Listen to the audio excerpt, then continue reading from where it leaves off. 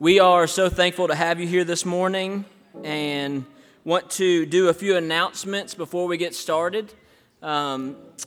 This Tuesday begins our soccer season officially with registration and evaluation night. So we will have soccer registration and evaluations this Tuesday at 6 o'clock. Anybody ages 3 through 8th grade can play in our soccer league. And so we're going to be right down here beside the playground for registration and evaluations. If you know of anybody who'd want to play, they can sign up online, or they can just show up on Tuesday, and we have registration available then.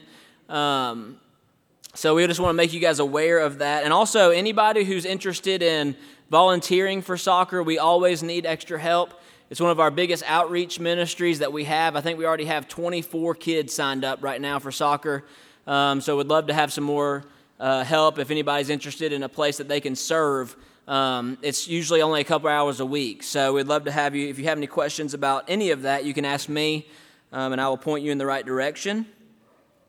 Next Sunday, we have Lord's Supper during morning worship and conference and deacons meeting next Sunday evening.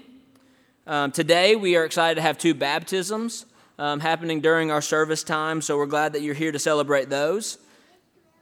And final announcement is homecoming for Glenlock Baptist Church is September 10th. So if you know of anybody who's no longer here but used to attend, let them know that during our morning worship service, we will celebrate homecoming on Sunday, September 10th, with a meal to follow. So all of those great things that are happening in the life of our church.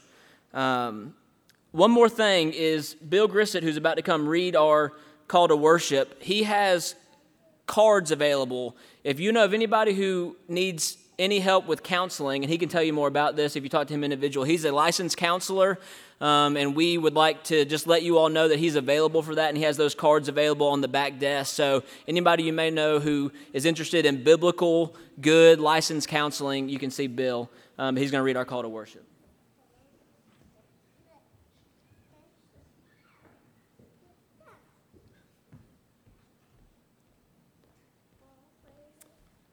Thanks, Bryson. I'm going to be reading from Philippians chapter 2, verses 1 through 11 this morning. And this is one of my all-time favorite passages of Scripture. Paul is writing about the character of Jesus, and he's kind of showing us an example of what we are to live by. And one of the things that really fascinates me is if you read commentaries about this particular passage, they'll tell you that the portion of this Paul is quoting. And most commentators think that the quote that what he's quoting was either an early church creed or a hymnal or a hymn from the early church, and they think it was probably from the first few years after Jesus died and rose again, so really early in Christianity. And I love this passage, so I'm going to be reading from Philippians chapter 2, verses 1 through 11. So, if there is any encouragement in Christ, any comfort from love, any participation in the Spirit, any affection and sympathy, complete my joy by being of the same mind, having the same love, being in full accord and of one mind. Do nothing from selfish ambition or conceit, but in humility count others more significant than yourselves. Let each of you look not only to his own interest, but also to the interest of others. Have this mind among yourselves, which is yours in Christ Jesus, who though he was in the form of God, did not count equality with God a thing to be grasped, but emptied himself by taking the form of a servant. Being born in the likeness of men, and being found in human form, he humbled himself by becoming obedient to the point of death, even death on a cross. Therefore, God has highly exalted him and bestowed on him the name that is above every name, so that the name of Jesus every knee should bow in heaven and on earth and under the earth, and every tongue confess that Jesus Christ is Lord, to the glory of God the Father. Let's pray. Father, we just come before you. We just thank you so much for these 2 precious kids that are coming forward today to be baptized, God. We just pray that you would help us as a body of believers to help those families raise these kids up in the knowledge of you, Father. We pray for the families, God, and we know this is a special day, a spiritual day, Father. And Father, we just thank you for that, this happening in our church. Pray that you would be with Neil as he preaches, Catherine as she leads music, God, for Bryce and for all our staff, God. We just pray a special blessing on them. And Father, we just love you. We thank you. And just ask this in your most holy name. Amen. Good morning. Y'all had great worship last week when I was absent. We listened to it on the way home from the beach, and the youth did so good. And I could hear y'all singing too, so we'll keep that up this morning. If you'll stand, we're going to begin worship this morning with singing, Lord, Be Glorified.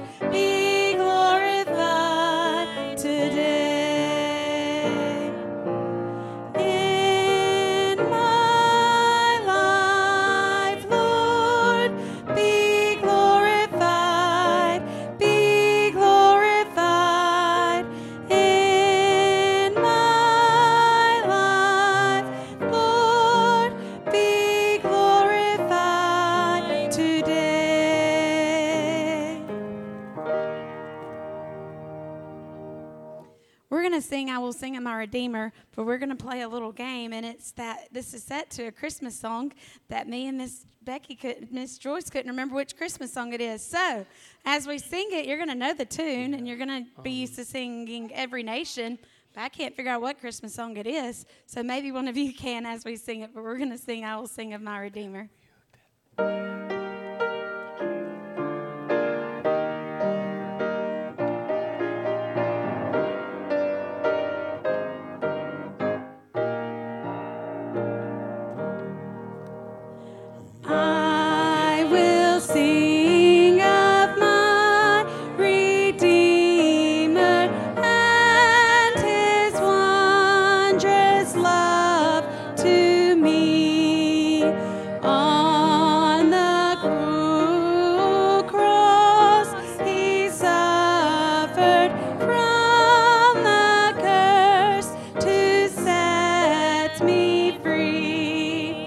Sing, oh, sing of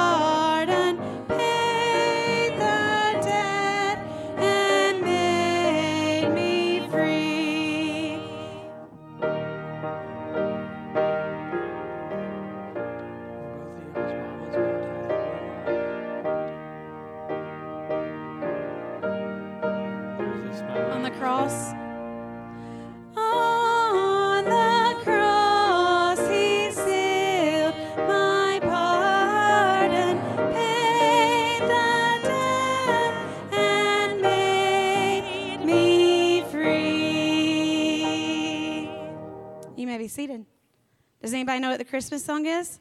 What is it, Abby? Come thou long expected Jesus. That's kind of cool if you think about the words we just sang. I'm going to point your attention to the baptism now. It's always a joy to have baptisms in our services, and so today we have two young people who will be baptized. They're both very special, Luke Reeves and Lila Hersey. In fact, my wheels are spinning mentally, which is always dangerous, but these children and their mothers grew up in this church, so generations have attended Glenlock for a long time, and so it's extra special to see these two young people come and profess their faith in Christ. So let's pray, and then I'll introduce the individuals to you. Father, thank you so much this morning for your love and grace, which allows us to assemble, which allows us to gather. But most of all, Father, for the gospel, for you have given us baptism as an ordinance, as a way to celebrate our entry into Christ and the church and faith through the death, burial, and resurrection of Jesus. And so, as Luke and Lila have come to profess their faith, their union with Christ, their trust in Christ, Lord, we are grateful to celebrate salvation this morning in the gift of Jesus and their receiving of that gift. Father, may all go well to the glory of your name. In Christ's name, amen. Okay, Luke, if you'll come.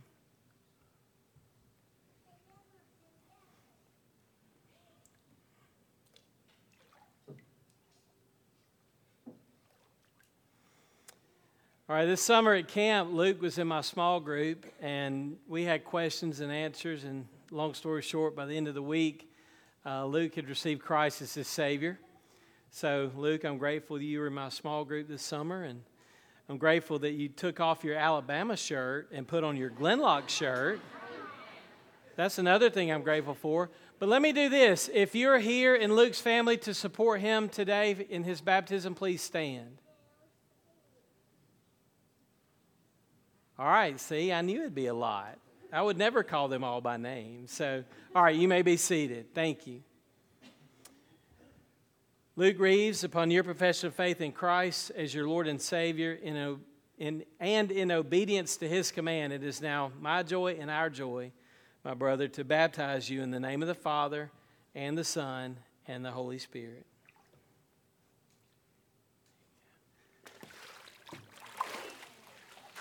Amen.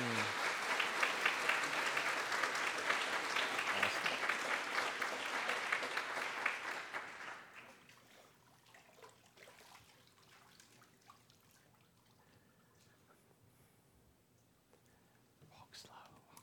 There you go. All right, this is Lila Hersey. A lot of you not only know her, but are related to her. So if you're in her family today, would you stand to show your support of Lila? Some of the same people. Isn't that awesome?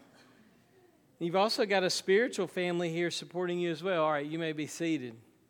Likewise, Lila, for some time, we've talked with her, Bryce and I, about salvation and accepting Christ. And so this summer, Lila did receive Christ as her Savior and now comes to profess her faith in Jesus publicly through baptism. So, Lila Hersey, upon your profession of faith and in obedience to his command, it is now my joy and our joy to baptize you, my sister, in the name of the Father and the Son and the Holy Spirit.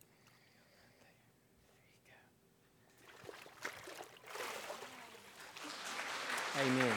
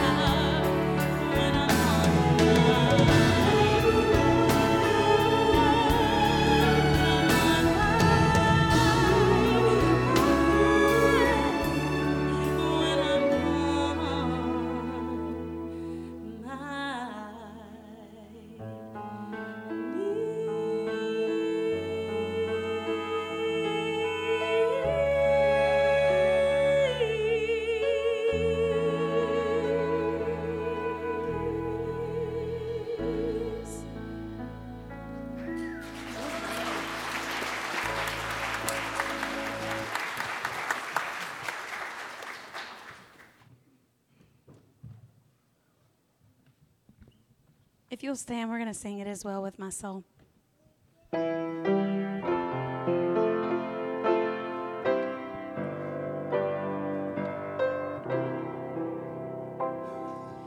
When peace like a river attendeth my way, when sorrows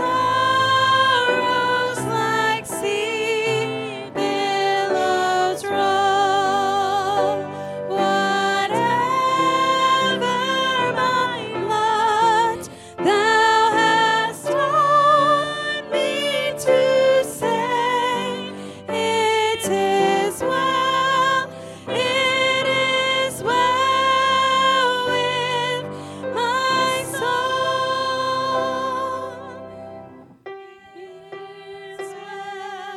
It is well with my soul. It is well. It is well with my soul. Though Satan should buffet, though trial should come, let this blessed assurance control that Christ has regarded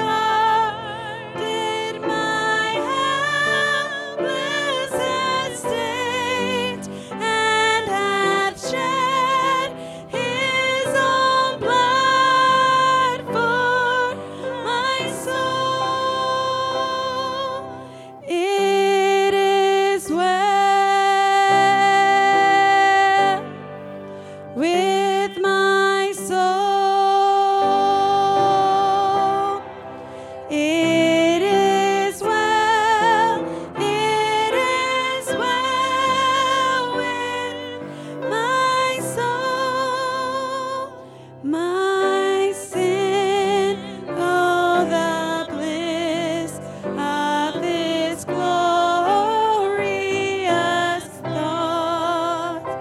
My sin not in part, but the whole is nailed to the cross, and I bear it no more. Praise the Lord, praise the Lord, oh my soul. It is well with my soul. It is well. It is well with my soul.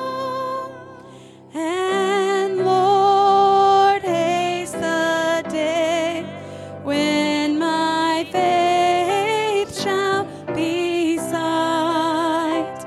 The clouds be rolled back as a scroll. The trumpet resound, and the Lord shall descend. Even so, it is well with my soul. It is well with my soul.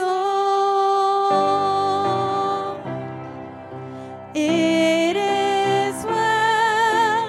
It is well with my soul. Will you pray with me this morning? Dear gracious Heavenly Father God, Lord, we started our service this morning with just a prayer that you would be glorified in our lives and in our homes, God. And Lord, I just pray that you help us recognize all the things in our life that we need to sing and praise you for, God. because you are our Redeemer, God. And for many of us, that may mean that we need to find ourselves on our knees, God. Because, Lord, as Stephanie beautifully saying, Lord, there's strength and power when we're on our knees, God. And you're a God who wants to hear from us, who longs to hear from us, and cares about every little thing we tell you, whether big or small or in between. So, Lord, this morning, God, may we lay it on the altar and leave it to you, God, and just fall to our knees, God, so that we can truly, with assurance and faith, say it's well with our soul, God. Lord, there's so much going on in the world around me and around us, God. Lord, you're in control of it all, God. Hurt, pain, sickness, trials, tribulation, celebrations, baptisms, hope, salvation. Lord, you are behind everything. So this morning, may we just remember to honor and glorify you. Speak clearly to us through Pastor Neil as we open up your book of Isaiah this morning, God. And may you just be honored and glorified in all that we do. We love you and praise you and thank you so much. In Jesus' name I pray. Amen. Children are dismissed in the back for Children's Church.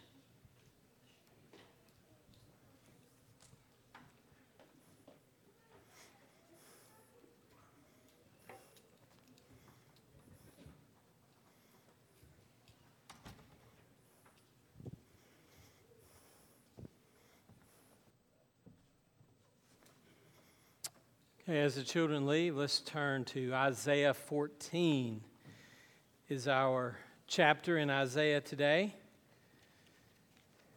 verses 1 through 27. If you're just joining us for our Isaiah series, I see it like this. We are hitting the mountain peaks of the book of Isaiah, or at least what I'm calling the mountain peaks. If you read Isaiah and preach through Isaiah, you may choose different chapters, but I'm the guy behind the pulpit, so I get to choose the chapters that we're in. And so today, the mountain peak that we're on is Isaiah 14. And when you're traveling and you reach the top, there are certain things that you observe. In fact, if you travel to some of the places in North Georgia, they have observation towers. Then they have those little things that you can, put your eyes up close to. They look like they were built in 1945. You put your quarter in, it never works. And so you say to yourself, I'll just observe with what I can see, that type of thing. So as we work through Isaiah 14, this is a long chapter. Surprise, surprise.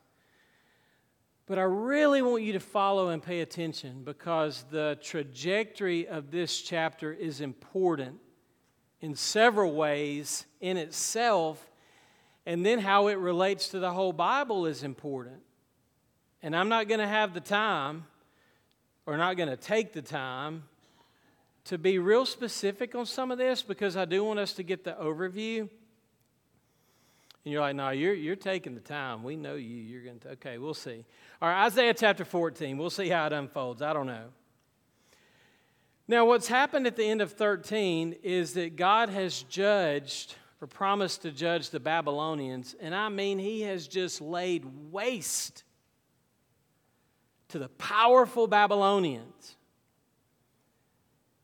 Or at least he promises that what looked like a wonderful, powerful empire now looks like the local county landfill.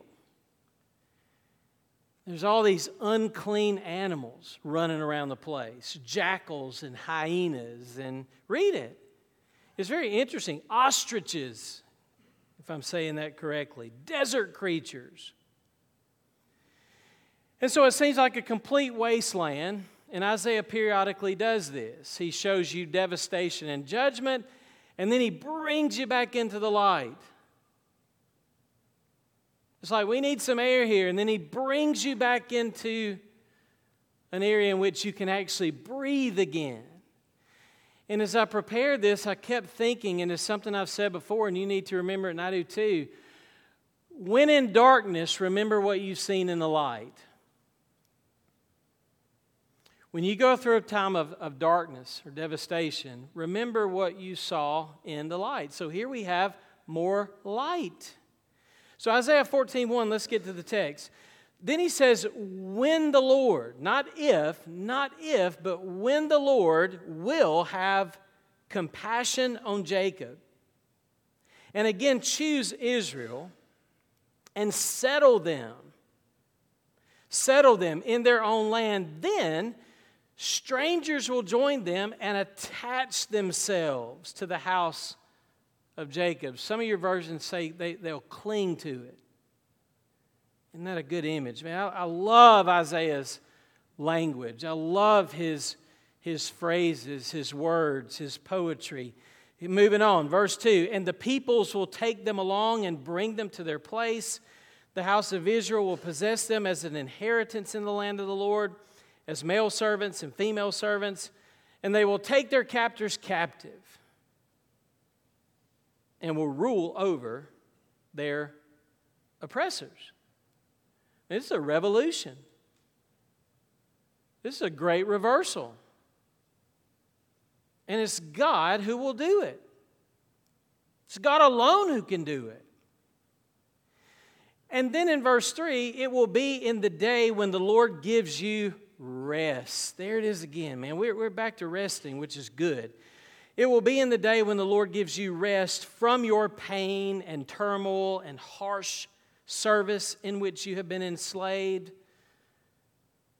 that you will take up this taunt song, victory song, proverb, poem, against the king of Babylon, this powerful, majestic leader. But you're going to sing a taunt song against him. This is poetic justice put to song. And the song begins, if you notice in your Bible, if it's like mine, there's an insert. The margins are squeezed in a little bit so that now you can see, oh, this is the part where they sing the song. And this is what the song says over this king of Babylon who has been utterly defeated. A royal collapse. How the oppressor has ceased, and how fury has ceased. The Lord has broken the staff of the wicked, the scepter of rulers, which used to strike the peoples in fury with unceasing strokes, which subdued the nations in anger with unrestrained persecution. The whole earth is at rest, is quiet, and they break forth into shouts of joy. Even the cypress trees rejoice over you, the cedars of Lebanon, saying, since you were laid low, no tree cutter comes up against us. Sheol from beneath. This is the underworld, okay? Pay attention. Verse 9 is a shift. Sheol from beneath is excited over you to meet you. To meet you when you come. It arouses for you the spirits of the dead, all the leaders of the earth. So these dead earthly leaders say to themselves, welcome to the place of the dead. That's interesting, isn't it? It raises all the kings of the nations from their thrones. They will all respond and they will say to you, even you have been made weak as we. You become like us. Oh, your pomp and the music of your harps have been brought down to Sheol. Then this is gross, okay? This is a gross part of the Bible. Maggots are spread out as your bed beneath you, and worms are your covering. So the king of Babylon has gone from music to maggots. Hey, I'm just preaching Isaiah's sermon, all right? That's what I'm called to do. I'm preaching what Isaiah has preached to them and is preaching to you and me. Then look at verse 12, a new shift. How you have fallen from heaven, O star of the morning, son of the dawn.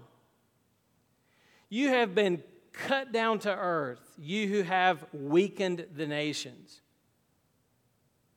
But you said in your heart, I will ascend to heaven. I will raise my throne above the stars of God, and I will sit on the mount of assembly. In the recesses of the north, I will ascend above the heights of the clouds. I will make myself like the Most High. Verse 15, nevertheless, you will. All right, let's just point out as we pass by.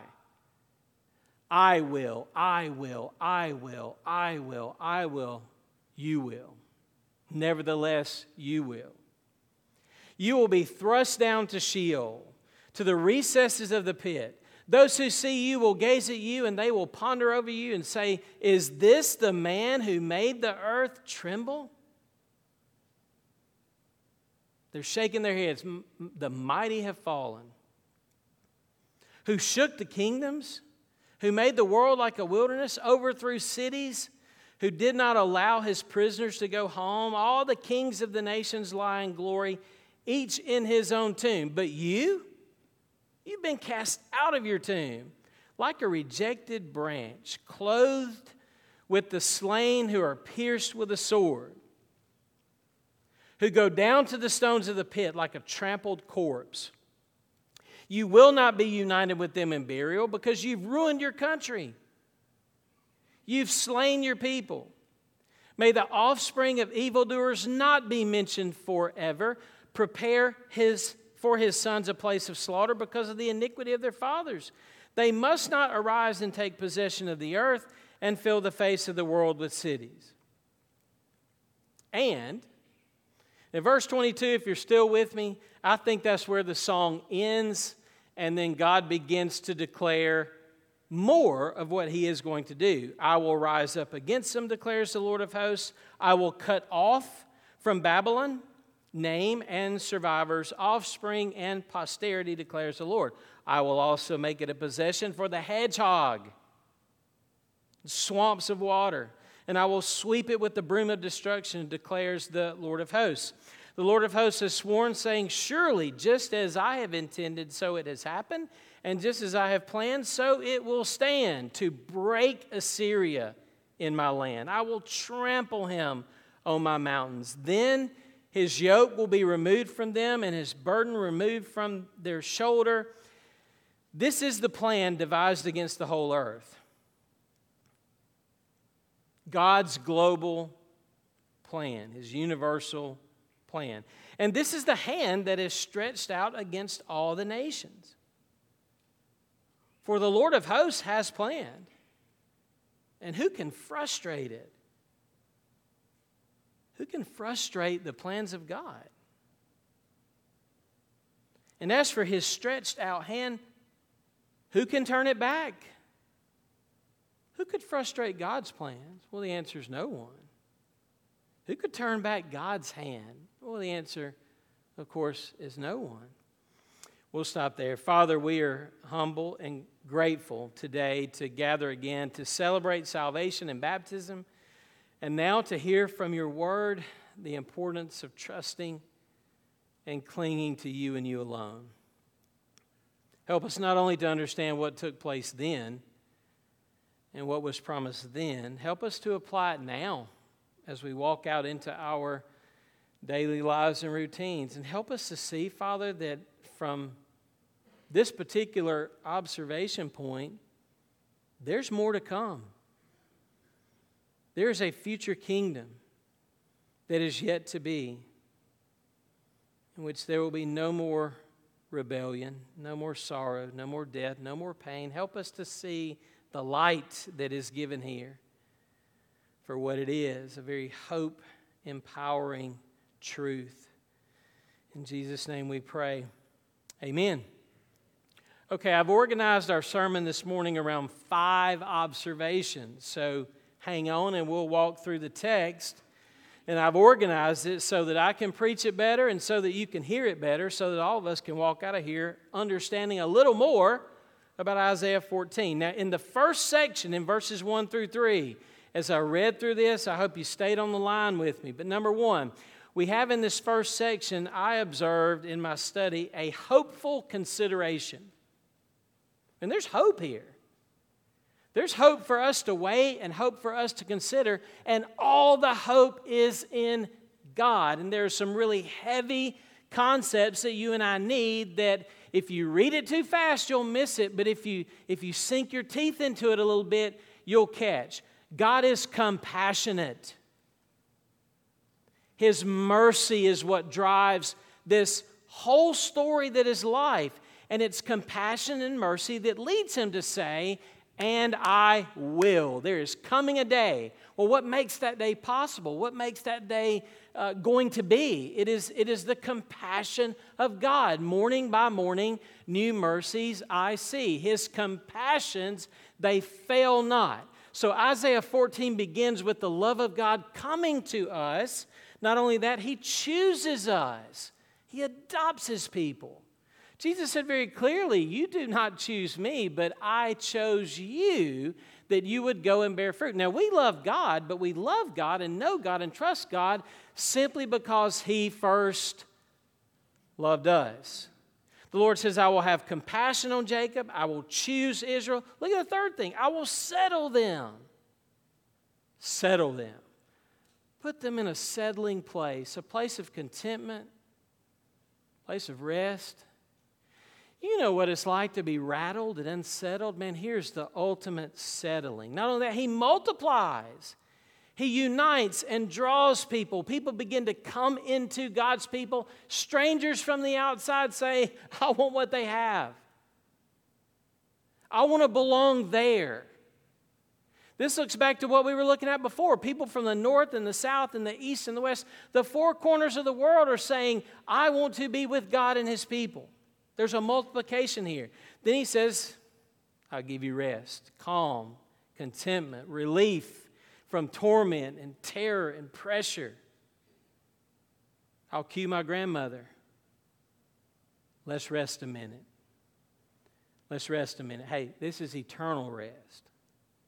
He blesses his people with an inheritance. He empowers them and exalts them with responsibility, and he gives them freedom and liberation from all oppression, which ultimately means the oppression of sin, the oppression of death, the oppression of evil, the oppression of the curse, and the oppression of the fall. Verse 3, it will be in that day. The Lord will give it to you. What a gift. They don't deserve this. They haven't earned this. It is God's grace becoming a reality. This is, number one, a hopeful consideration, and what a day that will be. We live in the tension between the already and the not yet. These prophecies were fulfilled in reality along the way, but these all point to something much bigger and greater and more eternal in eternity to come. Number two, we have a happy celebration. That if you paid attention to what I was saying the first trip through this text, this is basically a taunt song, a poem in which someone has lost and someone has won. And I've watched so much sporting activity in my lifetime, and I still hope to watch more. The only thing I could think of was na na na na na na na na, hey hey hey, what? Goodbye, right? This is a taunt song that the winners are taunting the loser. The loser is the king of Babylon. Now let me say this, Babylonianism, Babylon, and the king of Babylon represents everything that is opposed to God. It represents pride, it represents independence, it represents control, it represents human and secular power. It basically represents life trying to be lived apart from God. And I don't know how many stories we need to read like this in the Bible, and I don't know how many stories we need to read and watch of this out in real life, but the proud ones are always brought low, and the low ones are always brought up. It's just the way God works. And there's a reason why this song exists. The reason this song exists is that God's people were tempted and prone to say, you know what? This trust in God stuff seems silly. I'd rather have somebody big and strong. I'd rather have somebody now that we can touch and feel and see. Why don't we not trust in God, but rather pin our hopes on this king of Babylon? He looks like the ultimate warrior. And my little brothers-in-law used to fight over who could be the ultimate warrior. And man, we still got it, every single one of us, and you and me. They were tempted, and they were tried to pin their hopes and their rescue on the king of Babylon. So God is showing them in advance what's going to happen to this particular earthly king, and it is dramatic. It is a monumental collapse. When I look at this guy, man, I had some words for him that I don't know that I can say in the pulpit. Darth Belshazzar, that's who people think that he is. Listen, he was. Let me get this right. So I'm gonna look down for a second. He was oppressive. He exploited people. He was a predator. He had fury and anger. He was wicked. He's striking people and subduing people in anger. He has unrestrained persecution. And so when he goes down in verses 4 through 8, the whole world sings joy to the world. All tyrants meet the same fate. And in the movie The Wizard of Oz, I could only think, ding dong, the witch is dead. The wicked witch is dead. And the whole town, the whole city celebrating the end of this evil one. But it's not just that.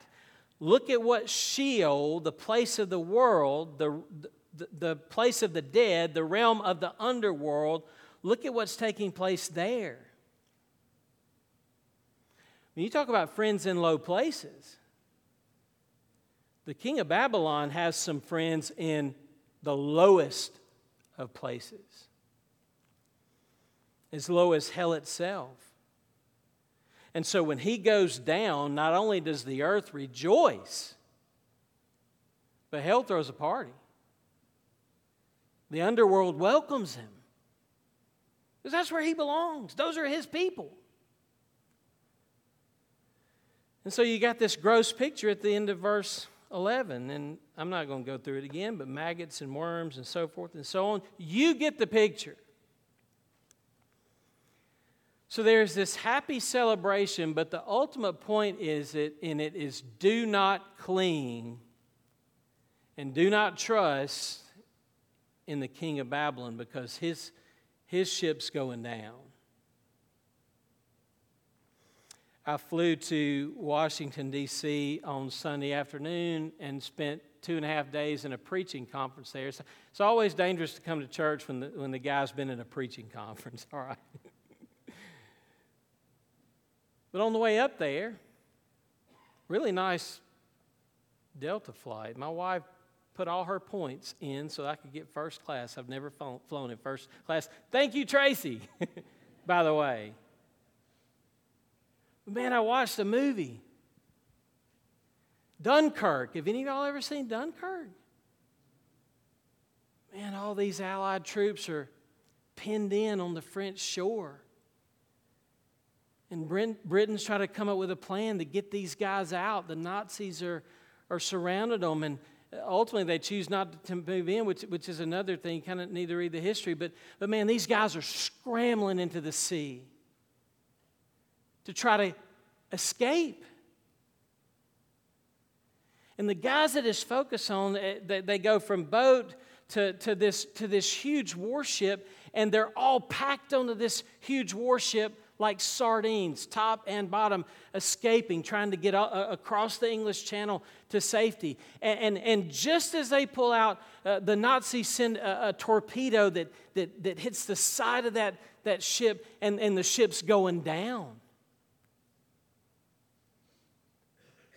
And man, these guys are scrambling to bail and get out because they know if they stay in this place, it's over. Well, I didn't get to finish the movie. I didn't get my earbuds in time, but I think the good guys ultimately win. All right. But I say that because if you have any thoughts or any hopes that the Babylon or any of the kings or things of Babylon are going to be your rescue and your meaning and your hope, then you better bail now. Which leads me to my third point, thankfully. So we have for all of us in verse 12 the beginning of a helpful warning. This is a helpful warning.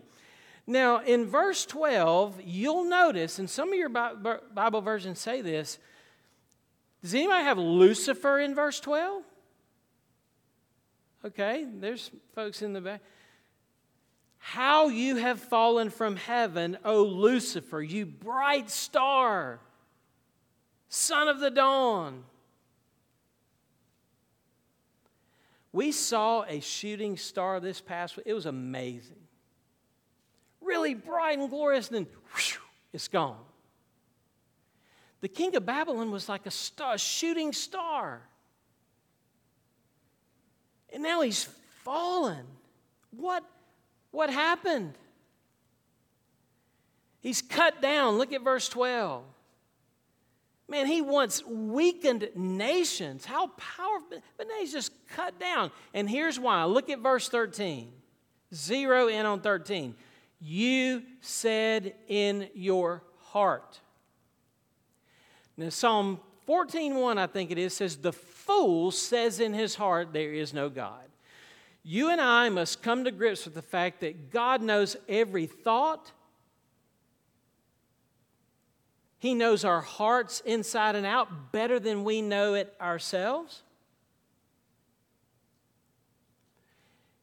It's about the conversations he was having with himself in his heart of hearts. God judges the thoughts and intents of the heart of man. Look at the 5 I wills. I will ascend. I will raise. I will sit. I will ascend. I will make myself. Is this the devil himself? Now, in its immediate context, it is the king of Babylon, but he is a devilish creature. He has the features of Satan. He has the qualities of Satan. He has the mentality of Satan. He is a satanic pawn in the battle between the darkness and the light. So this is a warning to you and me about our pride and our self-sufficiency and our own I wills. Because come on, you're not going to just walk out to people and say, hey, I want to be God. You're not going to be so, you're not going to have the audacity to walk up and say, these are statements that are saying he wants to be worshiped and he wants to be God. Think Muhammad Ali. I'm the greatest. That type of mentality. But before you jump too quickly in judgment on people that you imagine that you know that are like this, and this is kind of where I cut to the chase with the warning to you and me. God, you may never come out and profess, I want to be God, or I want to be the greatest. But in your I wills, you may say things like I have said before. I know God says that in His Word, but I will go my own way. I will live for me. I will choose what I want to choose. After all, it's my life, isn't it? Sometimes our I wills are not statements of wanting to be great, but just wanting to be separate from anything to do with God. Saying that He doesn't exist, He doesn't matter. We know that God is opposed to the proud and gives grace to the humble. But before you start picturing somebody else in these I wills, including Satan himself, every single one of us, the devil inside. There are Bible verses for that. So let me ask you about this. If you know God gives grace to the humble, how willing are you to embrace humility?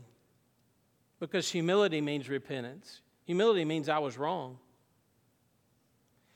Humility means being prayerful and dependent and needy, weak and vulnerable, uncomfortable,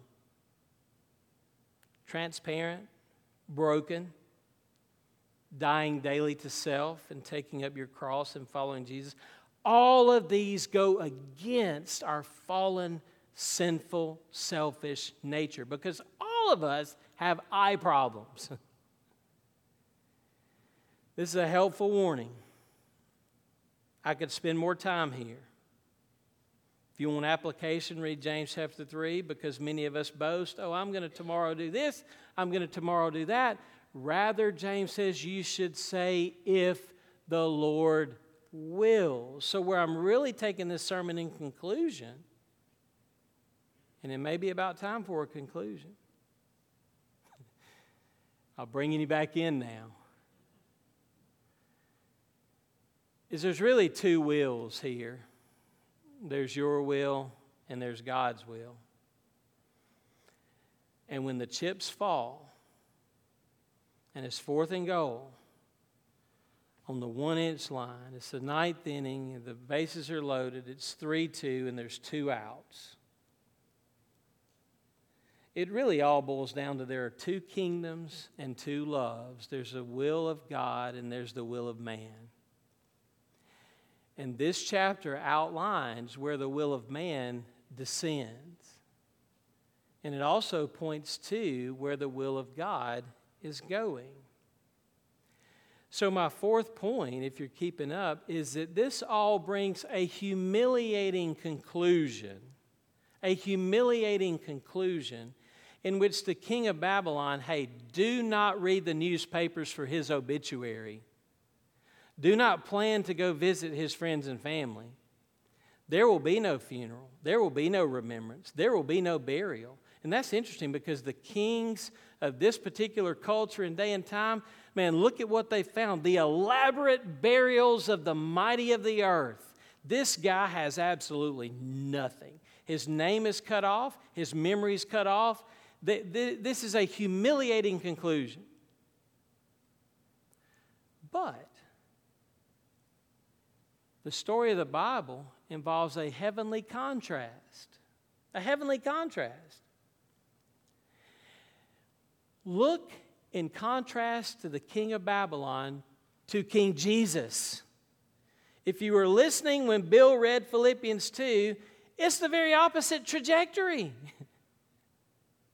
The king of Babylon, let's be, I'm going to wind up with this, all right? I've got a lot more, but I'm going to close with this. Miss Lucille Lipford taught me junior high math, geometry, that type of thing, whatever you call that stuff. And we trace parabolas. You can mark it on a board. Here's point A, here's point B, here's point C. If we were to go up to the chalkboard and map out the king of Babylon, here was a created being who tried to rise to godly power and ended with a humiliating conclusion. Compare and contrast the path or the parabola of Jesus. He starts high. He's the King of glory. He's on the Father's right hand. He's glorious, beautiful, majestic. And this king, instead of climbing up, does what? He comes down. He comes down. He comes down and he's born in a manger. He's born to a poor virgin girl. He serves, he gives, he sacrifices. And then in crunch time, he says to his Father, not my will, but nevertheless, what? Your will be done. Your will. And having gone into the earth and taken upon himself the power of hell on our behalf as our sacrificial substitute, the Bible says God raises him up. He resurrects him. He exalts him. He is the heavenly contrast to all that is Babylonianism, all that is selfish and proud and opposed to God. Jesus puts on display the heart of God, the grace of God, the love of God, the service of God, the sacrifice of God, the holiness of God, and the glory of God. So here's my point. You better attach and cling to Jesus all that you possibly can, because his path and his parabola, his direction, is taking us up. It is in line with the will of God. Surrendered to the will of God, obedient to the will of God, humbled and submissive to the will of God. Man, take this chapter to heart.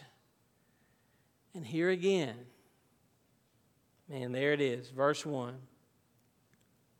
Strangers will join them and attach themselves to the house of Jacob. That's attaching yourself to Christ, clinging to Christ. And throughout the New Testament, what you found was notorious sinners just clinging to Jesus by faith.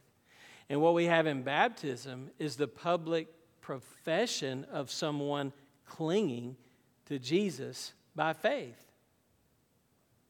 And what do? You take them. We practice this in the office. You put them down, and then you bring them back up. That's the trajectory of Jesus. He goes down, and he comes back up. Those who are unified in union by faith to Jesus, the only way to glory is through the cross. The only way to glory is through Jesus. The only way to glory is to die with him and be raised up with him. It is a complete contrast to this world system, and it's in complete contrast to the king of Babylon. It is complete contrast to the Lord of the king of Babylon, who was Satan himself. Let's close there. Father, thank you for our time together in your word. It's very humbling, but it's also very encouraging that you loved us enough to come down and serve and to give your life as a ransom for many. And you raised him up from the dead. That was your predetermined plan that no one could frustrate, that no one could thwart, that no one could pull back your outstretched arm. And when we consider the outstretched arms of Christ on Calvary, oh, what wonderful grace and love and mercy to us through Jesus. No one can frustrate your plans. We're very often frustrated because we're not totally surrendered to your plan. Help us, Father, in that area as well. In Jesus' name we pray. Amen. Let's stand and sing. Hey, here it is, clinging and attaching yourself to Christ alone. You come as we sing.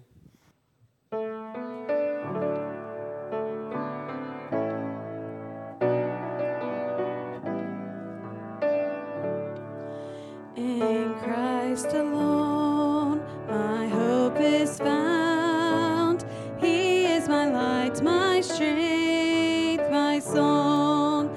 This cornerstone, this solid ground, firm through the fiercest drought and storm. What heights of love, what depths of peace, when fears are stilled, when striving cease.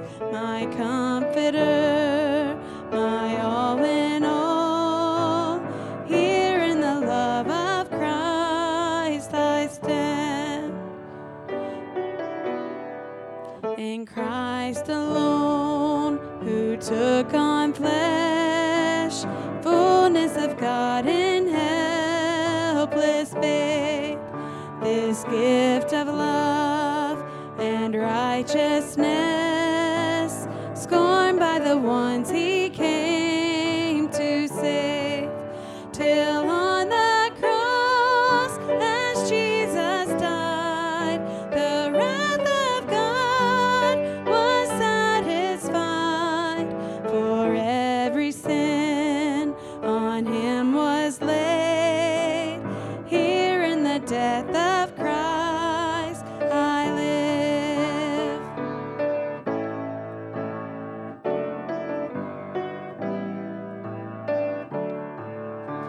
There in the ground his body lay, light of the world by darkness slain, then bursting forth in glorious day, up from the grave he rose again. And as he stands in victory, sin's curse has lost its grip on me. For I am his and he is mine, bought with the precious blood of Christ.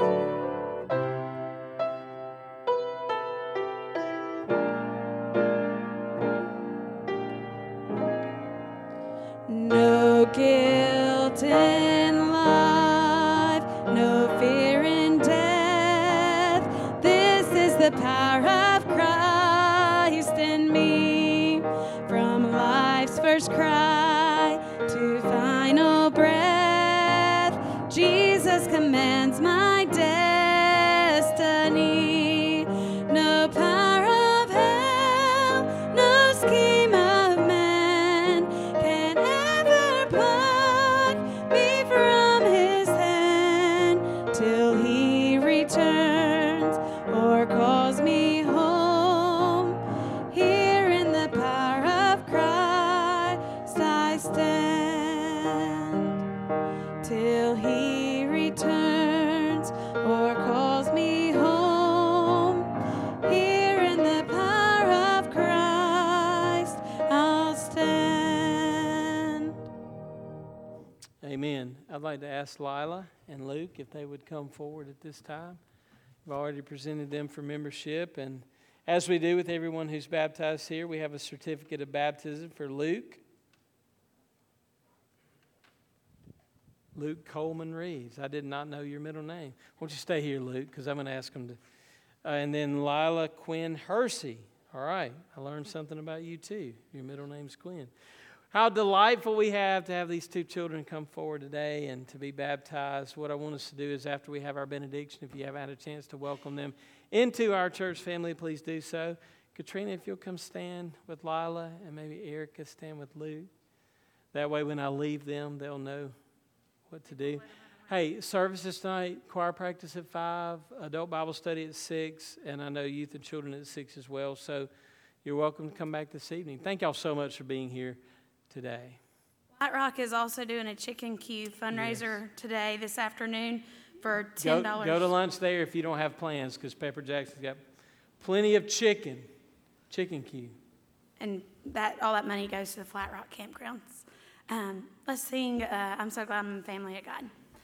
I'm so glad I'm a part of the family of God.